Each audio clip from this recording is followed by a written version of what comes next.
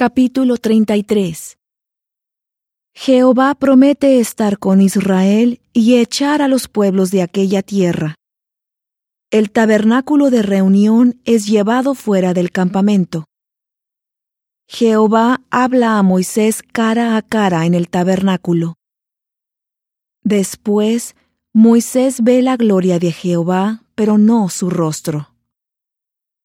Y Jehová dijo a Moisés: Ve, sube de aquí tú y el pueblo que sacaste de la tierra de Egipto, a la tierra de la cual juré a Abraham, a Isaac y a Jacob, diciendo: A tu descendencia la daré. Y yo enviaré delante de ti un ángel, y echaré fuera al cananeo, y al amorreo, y al eteo, y al fereceo, y al heveo, y al jebuseo. Sube a la tierra que fluye leche y miel, pero yo no subiré en medio de ti, porque eres pueblo de dura cerviz, no sea que te consuma en el camino. Y cuando oyó el pueblo esta mala noticia, se lamentaron, y ninguno se puso sus atavíos. Pues Jehová había dicho a Moisés: Di a los hijos de Israel: Vosotros sois pueblo de dura cerviz. En un momento subiré en medio de ti y te consumiré. Quítate pues ahora tus atavíos, para que yo sepa lo que he de hacer contigo. Entonces los hijos de Israel se despojaron de sus atavíos desde el monte Horeb. Y Moisés tomó el tabernáculo y lo levantó fuera del campamento, lejos del campamento, y lo llamó el tabernáculo de reunión. Y acontecía que cualquiera que buscaba a Jehová salía al tabernáculo de reunión que estaba fuera del campamento. Y sucedía que cuando salía Moisés al tabernáculo, todo el pueblo se levantaba y estaba cada cual de pie a la entrada de su tienda, y miraban a Moisés hasta que él entraba en el tabernáculo. Y cuando Moisés entraba en el tabernáculo, la columna de nube descendía y se ponía a la entrada del tabernáculo, y Jehová hablaba con Moisés. Y cuando todo el pueblo veía la columna de nube que estaba a la entrada del tabernáculo, se levantaba todo el pueblo, cada uno a la entrada de su tienda, y adoraba.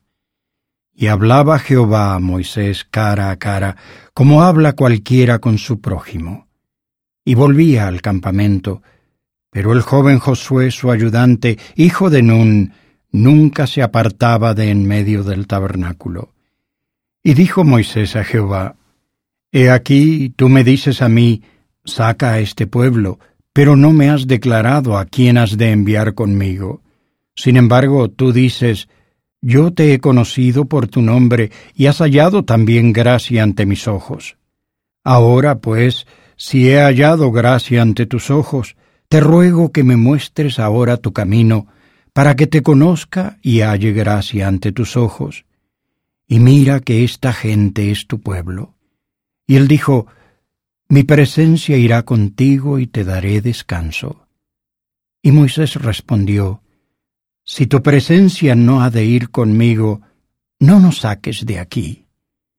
¿Y en qué, pues, se conocerá que he hallado gracia ante tus ojos, yo y tu pueblo, sino en que tú andes con nosotros, y que yo y tu pueblo seamos apartados de todos los pueblos que están sobre la faz de la tierra? Y Jehová dijo a Moisés: También haré esto que has dicho, por cuanto has hallado gracia ante mis ojos, y te he conocido por tu nombre. Él entonces dijo: Te ruego que me muestres tu gloria.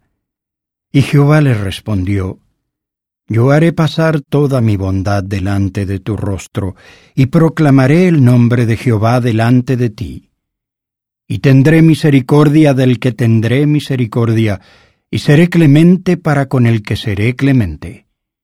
Y además dijo: No podrás ver mi rostro, porque ningún hombre me verá y vivirá.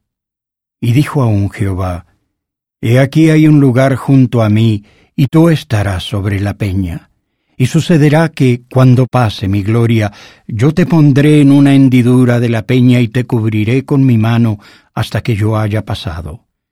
Después apartaré mi mano y verás mis espaldas, pero no se verá mi rostro.